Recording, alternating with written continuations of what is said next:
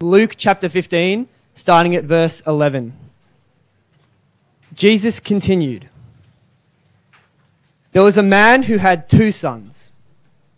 The younger one said to his father, 'Father, give me my share of the estate.' So he divided his property between them. Not long after that, the younger son got together all he had, set off for a distant country, and there squandered his wealth in wild living. After he had spent everything, there was a severe famine in that whole country, and he began to be in need. So he went and hired himself out to a citizen of that country, who sent him to his fields to feed pigs. He longed to fill his stomach with the pods that the pigs were eating, but no one gave him anything. When he came to his senses, he said, 'How many of my father's hired servants have food to spare, and here I am starving to death? I will set out and go back to my father and say to him, Father, I have sinned against heaven and against you. I am no longer worthy to be called your son. Make me like one of your hired servants.' So he got up and went to his father. But while he was still a long way off, his father saw him and was filled with compassion for him. He ran to his son, threw his arms around him and kissed him. The son said to him, 'Father, I have sinned against heaven and against you. I am no longer worthy to be called your son.' But the father said to his servants, 'Quick, bring the best robe and put it on him. Put a ring on his finger and sandals on his feet. Bring the fattened calf and kill it. Let's have a feast and celebrate. For this son of mine was dead and is alive again. He was lost and is found.' So they began to celebrate. Meanwhile, the older son was in the field. When he came near the house, he heard music and dancing. So he called one of the servants and asked him what was going on. 'Your brother has come,' he replied, 'and your father has killed the fattened calf, because he has him back safe and sound.' The older brother became angry and refused to go in. So his father went out and pleaded with him, but he answered his father, 'Look, all these years I've been slaving for you and never disobeyed your orders. Yet you never gave me even a young goat so I could celebrate with my friends. When this son of yours who has squandered your property with prostitutes comes home, you kill the fattened calf for him.' 'My son,' the father said, 'you are always with me, and everything I have is yours. But we had to celebrate and be glad, because this brother of yours was dead and is alive again. He was lost and is found.'" Thanks, Declan. Can you hear me up the back, Georgia? Yeah, that's okay. Once again, a warm welcome to public meetings, particularly if this is your first time with us. If you're joining us, particularly for this week, and you've been brought by a friend, then a particularly warm welcome. One of the things I want to try and do, which the EU does every week, is try and explain what I think that Bible passage was talking about. I'm going to try and finish with enough time to give you some questions at the end. And one of the topics that I've been asked to speak on is this topic of belonging. Now, I don't know what this sort of image or notion of belonging conjures up for you. For some, it may be that sense of being part of something beyond yourself, your sort of meaning and purpose and trajectory in life and those sorts of things. And you really won't feel like you belong until you've found where you fit in life. Sort of connected to that, some of us, this idea of belonging is being accepted and welcomed because of who we are, actually, and being recognised for some of the things about the way in which we act or the way in which we live. For others of us, this idea of belonging is tied in with security and certainty and meaning and purpose. Now, for about half of us in the room, the idea of belonging conjures up something a little bit more challenging. Yes, that's right, HSC English, the topic of belonging. Now, as I was searching for this, I thought I could put up some images relating to HSC image, and I knew I'd get that response, so I've chosen not to do that. But it's interesting, isn't it, that I've had a couple of children go through the HSC, and so belonging was a fairly dominant theme in our household for one of those particular seasons. But my question to you, if you had to sit through belonging, was this. When you it's a really interesting topic, I think, when I read through some of the notes. However, it feels very academic. It feels like you sort of intellectualise the idea of belonging. I think my question for you is, not only were you trying to write the perfect belonging essay, partly based on whatever stimulus they gave you in the exam, how did it change your feeling about belonging? Did you feel like you sort of more deeply understood whether or not you actually belonged? I think, see, some of us, we just tend to intellectualise the things that we do. I suspect that's probably true of some of our academic studies here at university. But this idea of belonging actually is not just an intellectual thing, it's actually got quite a deep emotional engagement that we as human beings have with regard to this topic. I think we see this fairly clearly at the moment, particularly in a particular social issue that's going on, which is the tent city down in Martin Place. Now, I've not checked the news in the last 24 hours, so I'm presuming it's still there. But it's interesting, isn't it, that for many people living in that tent city down in Martin Place, for various reasons, either due to personal decisions that they've made, or through circumstance, or through things outside of their control, they've had to move from a place where they've felt that they belonged to now go to a place to find somewhere where they belong.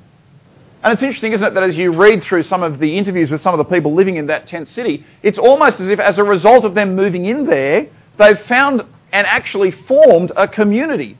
And for some of them, they say, this is now where I feel like I belong. So it'll be interesting to see whether or not you think they should keep it or move it on. We can talk about that later. It will be interesting to see whether or not the people who feel like they've found a deep sense of belonging within this community that's formed, whether or not that can continue and in what form. So the question I want to ask is, what does Jesus have to say about belonging? And I want to suggest to you that actually quite a lot. In fact, much of Jesus' life and public ministry was actually about trying to enable people to belong. Now, you may have read through some of the accounts of Jesus, otherwise known as the Gospels, and you might not really have noticed that, in which case can I encourage you to go back and read it again, sort of through this lens of belonging. For some of you, you might not be that biblically literate and you've not really read through one of the accounts of Jesus. Can I encourage you to grab a copy, Mark's Gospel or Luke's Gospel, and read through it and see what it is that Jesus is calling people back to. As we read through the accounts of Jesus, we see that often people were outsiders, sometimes as a result of the decisions they'd made in life. Sometimes, though, as a result of things that seemed to be very much out of their control. They were outsiders because of diseases or sickness or illnesses. And one of the things that Jesus actually does in restoring their physical ailments is he's also restoring them back into community. He's restoring them back to their family. But most importantly, he's restoring them back into religious communities. He's enabling people, under the current sort of religious laws, to be able to once again worship God in a way that was expected at that particular time. Now, we might not think much of that, and if you're not a religious person, you might go, well, who cares? It's just another community. However, for the first century Jew, right worship before God was absolutely most important for them. Not only was it a moment in which they shared with others who were like-minded in a community moment, but most importantly, it was an expression of the fact that they knew as a Jew they belonged to God and sought to try and worship him rightly in that regard. So Jesus is keen to see people belong to God. But not just, if you like, in a physical sense, and not just in a tangible worship sense, although these were two things that he did. I think more importantly and most fundamentally, the thing that Jesus is doing is desiring for people to belong to God relationally. Which is why we consider what this means in this story that Jesus tells. So I've got the stories just up on the screen. You can follow along or you can use the text that's in front of you. If you've got particular questions, my mobile number is there and so is my email address, and I will get back to you as soon as I can. During Jesus' ministry, he speaks in what are called parables. They're, in many respects, stories, often with some sort of hidden meaning. Interesting to note that they were spoken in stories with hidden meanings. If you understand the meaning, it's an indication that you belong. If you don't understand the meaning of the story, it's also an indication that maybe you don't yet belong. Here in this particular parable that was read for us, Jesus tells a story about a family and the challenge of what it means to belong in the family setting. It's a family of three, the father and two sons. We're not told whether or not there were any other members of the family. But anyway, it's a challenge about how these three relate to one another. Did you hear how the younger son behaves? He asks for his share of the inheritance. Right up front, you see there in verse 12, little number 12. The younger of them said to his father, "Father, give me my share of the property that is coming to me." How's that for feeling like you don't belong? The younger son comes and says, "I really don't belong here, Dad. I'm leaving. But I tell you what, I really need some means to be able to leave. So I'd like half of what's coming to me, please."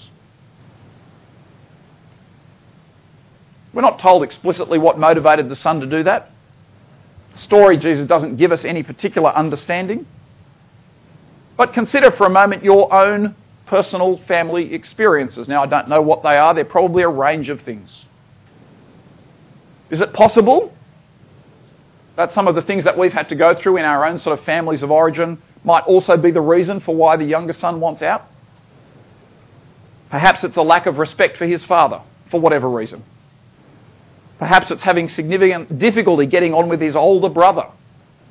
Those of us who are younger siblings might know that all too well. Perhaps it's just not being content with being the younger son.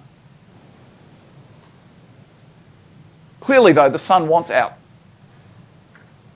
And he does so thinking he deserves something. His share of the inheritance. I want to suggest here it's a pretty savvy move by the young son, actually. It's affronting, we'll come to that in a minute, but it's a pretty savvy move because often the tradition of the day was that the eldest son would inherit all the estate. Now here the young son's asking essentially for half the estate. Not a bad move. But notice the affront that it gives to the father.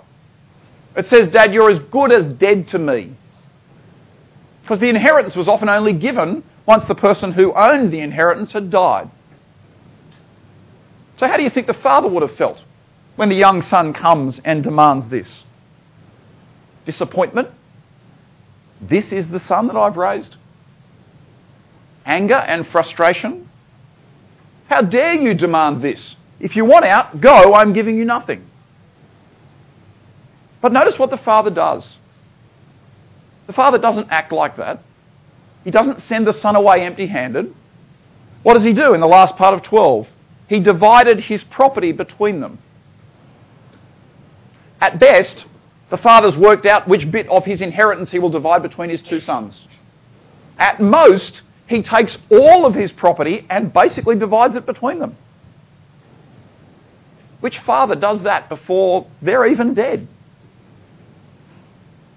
But it's interesting that if the father's divided all of his property between the two sons, however evenly, what does the father now have? He's essentially given away everything that was his. Whose mercy is he now at, I presume, if the older son is staying and basically gets the other half of the estate? The father now, does he have his place to belong? What of the older brother, who, as best we're told, remains quiet at this point? The older brother doesn't interject and say, no, stay, we can work it out. Nor does he appeal to the father and say, what are you doing? No, notice here, perhaps the older brother wants his father's affections all to himself. And he's quite happy to see his younger sibling leave. Mind you, the older brother does pretty well out of this.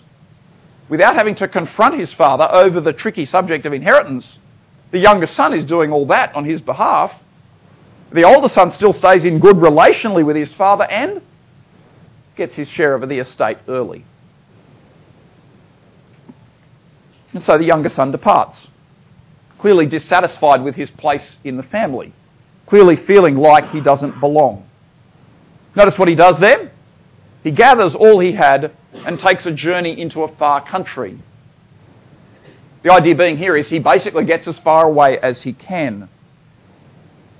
Now, I suspect that even in this instance, some of us here can relate to the younger son in this regard. That may have happened in the past, it may be happening now.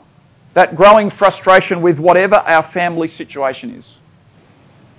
And maybe trying to seek a way of release from some of those difficulties and tensions. Maybe even for some of us, we've spent some time away from family. Spent some time travelling. Just to sort of get away, clear our head, work out what's next in life, and take a bit of a break. Maybe even to escape the space in which we feel like we don't quite belong or fit in. So how does it turn out for the younger brother? Well, he lands in a place and squanders his property in reckless living. Now, I'm sure none of you will have lived recklessly at all, will you? No, you'd be far too sensible to be doing that. Maybe you have. Do you think that for a season he would have felt like he belonged? I suspect so. You can imagine him, he turns up, a basic complete stranger, and pretty much just splashes his cash around. Do you think people would be attracted to him? Absolutely. Do you think they'd want to go partying with him? Absolutely. Do you think he would have felt like he belonged? Suddenly, he's just got this sort of rent-a-crowd that suddenly is here with him. I think even if we've not actually done that, we can probably imagine what that might have been like. Now, presumably, whatever difficulties he's been having at home, with his place in the family, the relationship with his father, with his older brother, all of that would have been quickly forgotten. Maybe you sought to do the same thing personally. I guess my question to you is, how did it turn out for you? Maybe appreciate that time away. Maybe you did feel like you more strongly belonged somewhere else. Maybe you did genuinely enjoy belonging to a different group of people. But what about a prolonged period after that? Did you still feel that deep sense of belonging? Did you still feel as though you belonged as significantly as you did when you first arrived? Notice how it turns out for the younger brother. In this case, the younger brother is placed in a situation of great need due to misfortune. I want to suggest here that it's both his own doing, but also the result of this external cause, which is the great famine. His own doing because he squandered all that he had. If he perhaps had been a little bit more reserved and self-controlled, when the famine strikes, he may have had some of the inheritance left. And so his plight is he ends up feeding pigs. Now, in the parable when Jesus is telling, this is arguably the lowest of low jobs. You arguably can't get any lower than feeding pigs. And notice here that no one gives him anything. He's completely alone, completely isolated. All of the friends whom he thought he belonged to have deserted him. He now belongs really to nobody. I wonder whether or not some of us may have also felt that sense of just not belonging. That deep sense of loneliness and isolation. That we are quite literally alone. That we just don't fit in with the groups which we thought we did or we've tried to fit in with. I don't know if your experience resonates with mine, but when I turned up at university in first year, for the first couple of weeks I genuinely felt like I did not belong. I studied at one of Australia's finest institutions. Yes, that's right, yes, the University of New South Wales. And when I turned up at first year at the University of New South Wales, there was about 25 to 26,000 undergrads there walking around the campus. Out of my year of 125 of us had gone to the University of New South Wales. And over my 4-year degree, I saw none of them. None of those 5, except one of them in 4th year, and I didn't recognise him. Oh, he'd changed quite significantly, let me tell you. I turned up first day of university. I knew where I was going. I had my map. I did what all first years do. I got there early, ran between classes. So you don't do that anymore, it's second semester, okay? I was at the University of New South Wales with 25,000 other people. But in the midst of everyone just walking past me, you just feel like you don't fit in. No one knows me. No one knows my name. I don't know anybody else's name. Maybe I've done the wrong thing. Maybe I should have gone to that other fine educational institution, this one, because that's where all my friends from school went. Maybe then I'd fit in and belong. Now, you'll be pleased to know that after a couple of weeks, I did end up fitting in and belonging and making friends and those sorts of things. But maybe that was your experience when you arrived at university. For those first couple of weeks, just going, I just don't fit in. There are all these people who are like me, university students, and thousands of first years, but I just don't fit. Notice what the younger son does. After some contemplation, better go to the next slide. After some contemplation, verse 17, the younger son comes to his senses and actually realises that he does belong, that he does fit in somewhere, but it's not in his current situation. Notice what he says. How many of my father's hired servants have more than enough bread, but I perish here with hunger? I will arise and go to my father, and I will say to him, Father, I have sinned against heaven and before you. I am no longer worthy to be called your son. Treat me as one of your hired servants. See, the son recognises that he does belong, even if it's not as a son, deserving of an inheritance. Even if it's as a hired hand, he's still hopeful that he will be received and be able to belong once again. And so the younger brother returns home. And the younger brother, I think, a welcome that he receives is, if you've read this for the first time, is somewhat astounding, actually, because of the return that the father gives him. The father is driven by compassion, welcomes him home, runs to him, throws his arms around him, and even as the younger brother is trying to get out the apology, the father is commanding that his son be reinstated to his former place as a son, not as a hired hand. The father has always known that this one in front of him is a son and belongs in his family. The measure of this young man's sonship was not that he was able to claim an inheritance, but that he was his father's son. The acceptance from the father comes unconditionally, recognising that this is his son who stands before him. The father says, You are my son who was once lost but are now found. You were dead but now alive. Can you imagine the great flood of relief and acceptance and belonging that must have flowed over the younger son at that moment?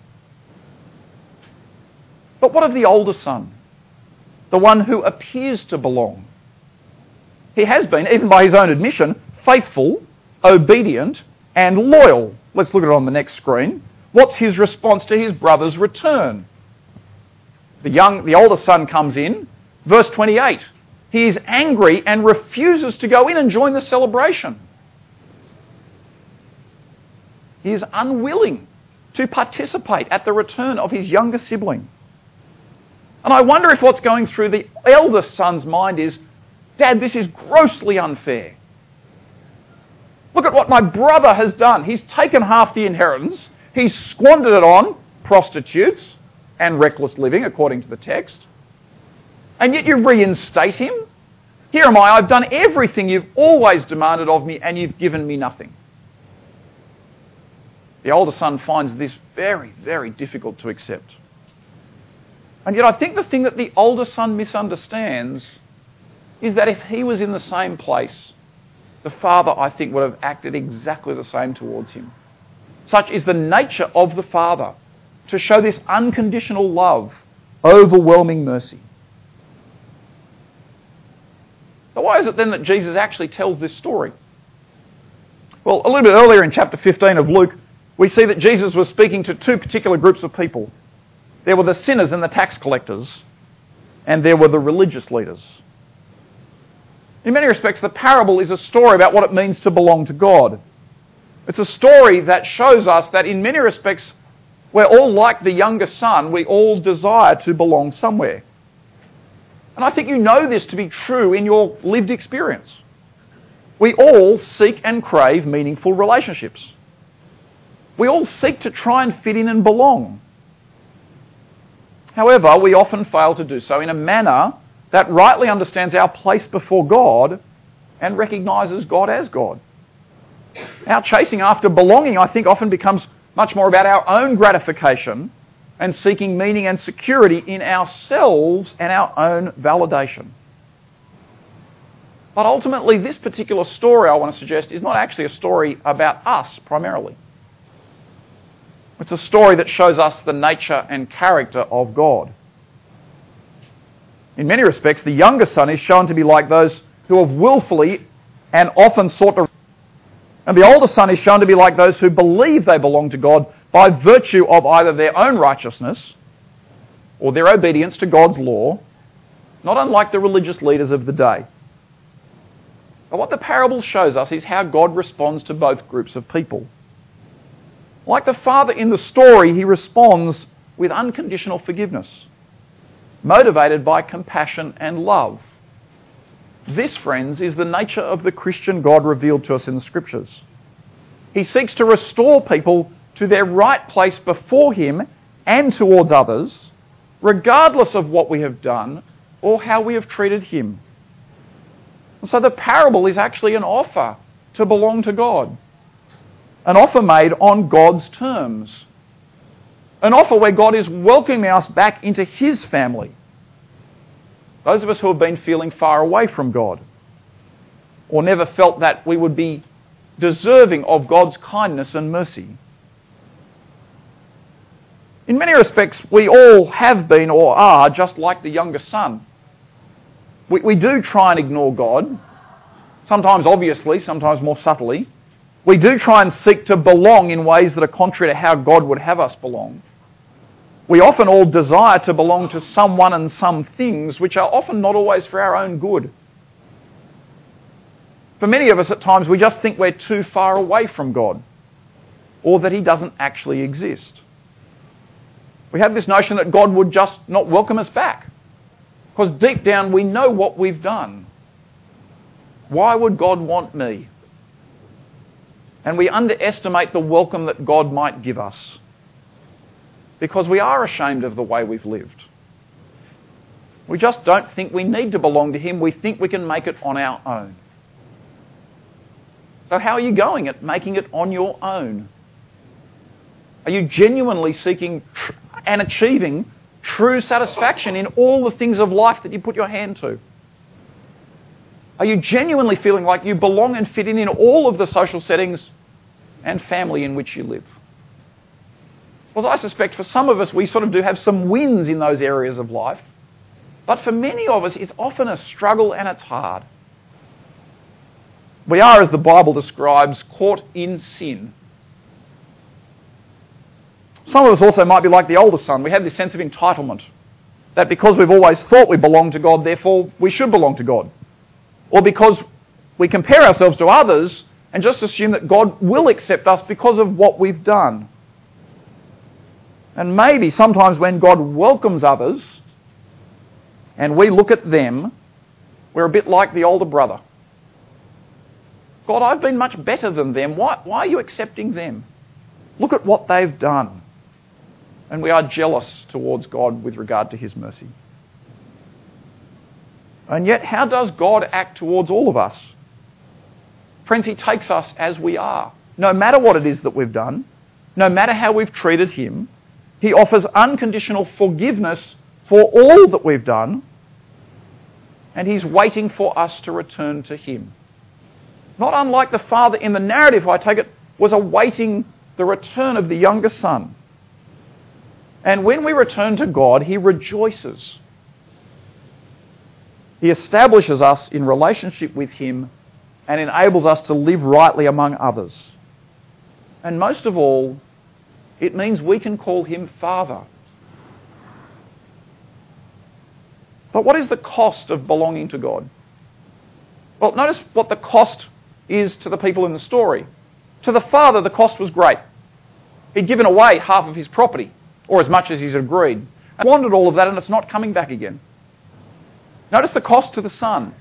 The younger son has to weigh the cost of giving up the living standards that he's now finding himself in, which is feeding pigs, so he's starting pretty low down. But he also needs to weigh up whether or not the father would actually accept him on his return. For him to go back and fall at his father's feet and say, Father, I have sinned against you and against heaven. That's a fairly costly thing, to recognise that you've completely stuffed up life. So in the case of our relationship before God, what does it cost us? Friends, it's free and unconditional. It actually doesn't cost us. God is the one who bears the cost. And the cost is the death of his son. When Jesus goes willingly and voluntarily to die on the cross, he takes that penalty that was due to us. Because of the manner in which we'd ignored and rebelled against God, which is what the Bible calls sin, That means we're unable to bring ourselves back to God, and sin needs a payment to be made for the way in which we've treated God and ignored and rebelled against Him. And in God's justice, that penalty is our death, both physical eventually and also spiritual. And as we rightly know, once you die, you cannot belong to anything. And so God makes an offer that we couldn't make. Jesus dies in our place. His death is a substitute for ours. And in doing so, He makes it possible for us to be able to belong to God. That is the cost that God bears in His Son going to the cross. That's what it cost God for us to be able to belong to Him. Now, for some of us, the other related cost is when we accept Jesus, we do need to give up some of the things that we currently do in exchange for God's way of living. We do need to recognise that our current way of living is not in accordance with how God would have us living. And for some, that is a very costly exchange. And there may even be some in the room who say, I'm just not prepared to give up the way I'm living now. I know it's contrary to what God wants me to do. I'm just not prepared to give that up. But today, friends, the offer that Jesus makes is that if you are like the younger brother, then today is the day before God to come to your senses. Hear the offer that God is making to you today. Realise what God has done for you. Recognise and accept that your current manner of living is contrary to what God expects. Recognise that your desire for belonging may be as a result of you being created in the image of God, and yet you're not doing that well. Realise that this offer of belonging from God will far outstrip any current or future offer of belonging, whatever it might be and wherever it comes from.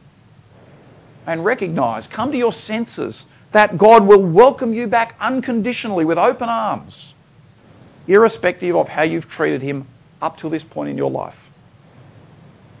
Friends, being in a restored and right relationship with God means that we have found our place. We know where we're meant to be. We feel we've been accepted and know we are valued by Him. Friends, today is a great day to belong to God through what Jesus has done. Next week I want to spend some time looking at what it cost Jesus and the implications of that for us. Can I encourage you, if you'd like to explore this topic a bit more, to come back next week? But if you've come with a friend and for the first time you've really been challenged by what the Bible says about what it means to belong to God, can I encourage you to pursue those conversations with your friend after this? I'm going to hand back to Declan. We're going to pray in response to the talk, so please bow your heads. And if you feel comfortable, say Amen at the end. Father, we thank You that You offer unconditional forgiveness, regardless of what we've done. We thank You that You welcome us into Your family and that it's a free gift. Father, we thank You for Jesus, that You offer this forgiveness through His death and His resurrection. That sin, the penalty of sin has been paid for, that You bore the cost that we cannot pay. And thank You that we are now can be part of Your family and can call You Father. We give thanks for all these things in Jesus' name. Amen.